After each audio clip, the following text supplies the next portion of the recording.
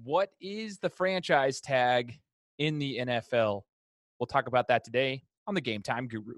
So, What time is it? Game time! Woo! if you're sick of the mainstream sports outlets, well, so was I. So I started my own show. I'm Shane Larson, and this is the Game Time Guru. It's different than other talk shows. I'm providing a panoramic view on sports so you can see them through a different lens. So buckle up and let's go.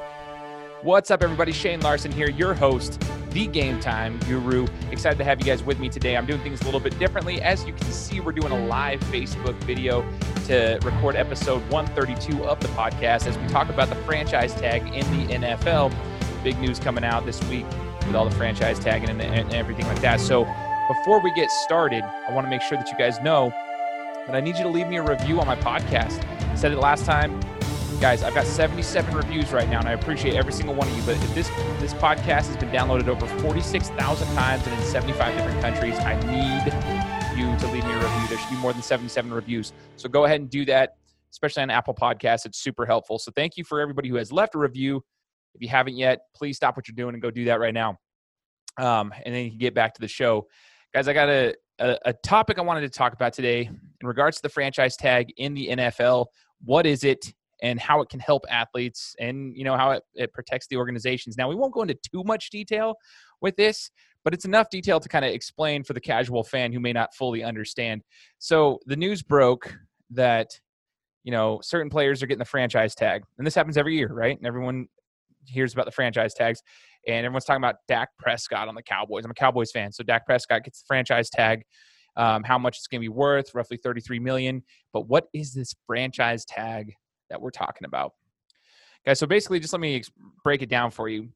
Franchise tag is a one-year deal. Essentially, in layman's terms, it's a one-year deal. It's a way for you to keep the player on the roster, pay them a one-year deal while you're trying to determine whether or not they get an extension on their contract. That's usually what it's used for. So it's protection for the team as well as for the player. And why is it important for the players? Well, let's take a look here. Typically speaking, on the franchise tag, they're going to take your position's top 5 salaries, and they're going to average them out. And that's typically what your franchise tag amount is going to be for that season. Okay? So you're usually going to get that amount for that season. And that's a lot of money because especially at the skill positions like a quarterback, a wide receiver, or running back, they're going to get paid more money. So the quarterbacks that get franchise tagged typically see a major increase in their pay. But the downside of it is it's only for 1 year. And these quarterbacks and other guys that are in these positions typically want an extension for the longevity because they know that at any moment they take the wrong hit and their career could be over, right? And so if they don't have that long-term contract in place to protect them and their well-being for their future, then, things could go awry. So I wanted to take this example, though, because everyone's talking about Dak Prescott. How does that impact him and what this is? So, for example, I'm going to use Kirk Cousins in this example for how the franchise tag actually benefited Kirk Cousins in the way that he utilized the franchise tag. And the reason I'm bringing up Kirk Cousins is because, believe it or not, Kirk Cousins and Dak Prescott are very, very similar. 2 fourth-round quarterbacks, kind of flying under the radar, had above average numbers when they finally got the opportunities to play. But some would say like they were completely overhyped or overrated and essentially overpaid is what they say for Kirk Cousins. But did he earn it? Let me explain why I think he may have earned his money because he played the cards well. So Kirk Cousins was finished with his rookie deal going into the 2016 season, his 4-year deal on his rookie contract. He was averaging around $600,000 and some change on his rookie deal because he was a 4th-round pick, right? And here's the thing.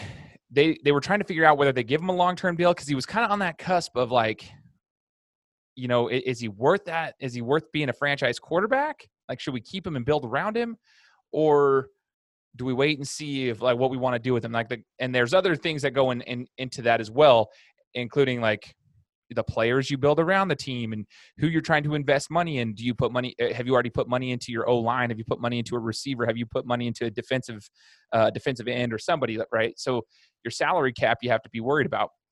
So they were trying to figure out what to do with Kirk Cousins, the Redskins were. So in 2016, he got franchise tagged.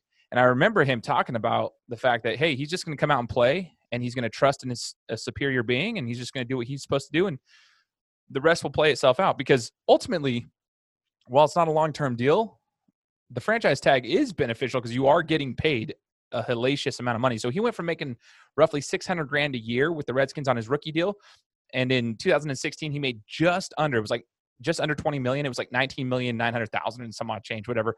So he made just under 20 million in one season. He went from making $600,000 on his contract to $20 million. Well, he obviously played well. He didn't, but he didn't exceed like any expectations. So the Redskins were still kind of in that pickle. They were trying to figure out what they wanted to do. And the next season, they used the franchise tag again. And the average of the salaries of the quarterback position at that time had gone up. As the salary cap goes up and you see more superstar players in the league, stuff starts to go up. So he went to 2017 season and made just under $24 million. So it's like 23 million and really close to 24. So they just say 20 million in 2016, 24 million in 2017.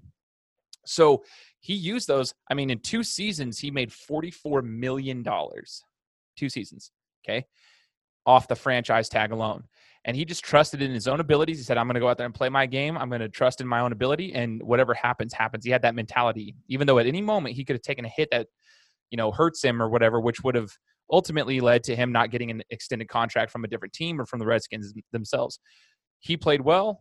He did not get a major injury. And in 2018, he signed a 3-year, $84 million deal with the Vikings. And so he ended up making a lot of money off of that by playing off the franchise tag. A couple of seasons, made some good money, played well enough to get his contract. I wouldn't even say he's an elite quarterback, but he is one of those quarterbacks. He's an above average quarterback. So he got paid pretty well. So the franchise tag actually benefited Kirk Cousins in that particular situation. Did it benefit the Redskins? I don't know. It protected them from putting a long-term deal on him. I don't know exactly if it benefited them in the long run or not, because it depends on how their quarterback play pans out in the next couple of seasons. So Dak Prescott is in this similar situation. 4th-round quarterback. He's exceeded expectations as he came into the league. I mean, it was kind of a weird situation for Dak, right? It was a weird situation for Dak all around, because Dak came in and he was actually the 3rd-string quarterback when he came in. There was Romo, Kellen, and then Dak. But obviously, because of the injuries that had occurred, Romo and Kellen go down, and Dak gets his spot, and Dak ends up being the guy that takes the show. And so he's still technically on his rookie contract, and he just finished that up, and they're trying to figure out, do they give him a long-term deal? Because he honestly, it's super weird, but he's exceeded his expectations, but those who watch his game understand his limitations as well. And that's what the ownership of the Cowboys was looking at. They're like, we know he's a good quarterback. His numbers are great, but we understand his limitations. It's interesting because I've heard a lot of people talking about Kirk Cousins. They are very similar in their careers. Like the same people that were vouching for Kirk Cousins to get his long-term deal and saying he was so good at quarterback, now they're the ones hating on Dak Prescott, saying he's a terrible quarterback. His stats don't tell the full story. But honestly, if you watched Kirk Cousins during the seasons where he was throwing 4,000 yards a season with the Redskins, they were very similar in comparison to Dak Prescott. Prescott was putting up numbers, but there were some decisions that you were like, what are you doing? And some things that he did that didn't seem right. And there were some reasons that the stats didn't tell the whole story. And this makes me, wonder, some of those people that were, pro Kirk Cousins getting paid are the ones that are saying Dak shouldn't get paid. They have similar careers, very similar careers. And their stats are very similar when they're exceeding expectations. The Cowboys are trying to protect themselves. They just paid Ezekiel Elliott. They paid Jalen Smith, and they're trying to figure out how they're going to keep Zeke, Dak, and Amari Cooper, their big 3, while not completely deteriorating their offensive line, because they understand that Dak Prescott's skill sets are limited. Okay? So they are trying to protect themselves while they make a deal out of this. Here's the problem. Dak Prescott, it's so hard. It's so hard, especially because everyone's going to say he doesn't deserve that money. And I'm right there with you. I don't know if he's, I mean, that's a lot of money, but in today's NFL, I mean, that's just the way it works. He's just like, it's just like any of us that play the stock market game. Not right now particularly, but like sometimes you just benefit from the market. You could be an above or just an average human being, but you benefit from the market. And that's why, your stocks go up or whatever may happen, right? We benefit from the market. Real estate, for crying out loud. If you buy a house and the market's hot and you sell it, you benefit from the market. You may not have done much to do that. You just benefited from the market. Okay. Quarterbacks in the NFL, i.e. Dak Prescott, benefit from the market. If they play above average, but they're not elite, they still can benefit from the market. And that's kind of how it is. Like, that's just the reality of the game. And we'll see what happens. The franchise tag puts a 1-year deal on them. And there's 3 different franchise tags. Let's get back to that real quick. There's an exclusive tag, which is what Dak Prescott has. The Cowboys gave him an exclusive tag, meaning he cannot negotiate with any other team. He is locked into the Cowboys. That is the deal. He is stuck with them.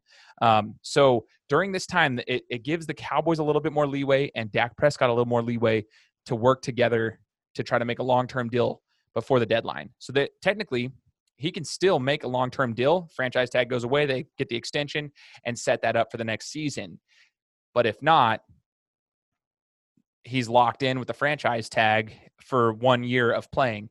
And that's where you start to see certain players who refuse to play on the franchise tag because they want that long-term extension. So they just sit out until it's done. They won't. And some players like Kirk Cousins, they say, hey, I'm going to trust in my abilities. I'm going to go and play. I'm not going to hurt the team.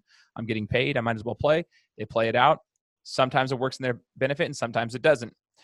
So there's the exclusive tag where the team has all the rights to it. Now there's also the non-exclusive tag.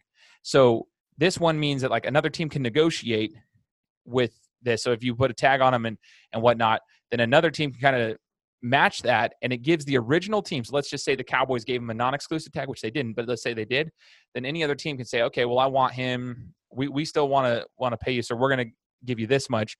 And then that would give the Cowboys an opportunity to match. And if they don't match and the other team gets the player, then the Cowboys would receive 2 first-round picks in return. Now there's also the transition tag, which takes the top 10 salaries of the average set of top 5.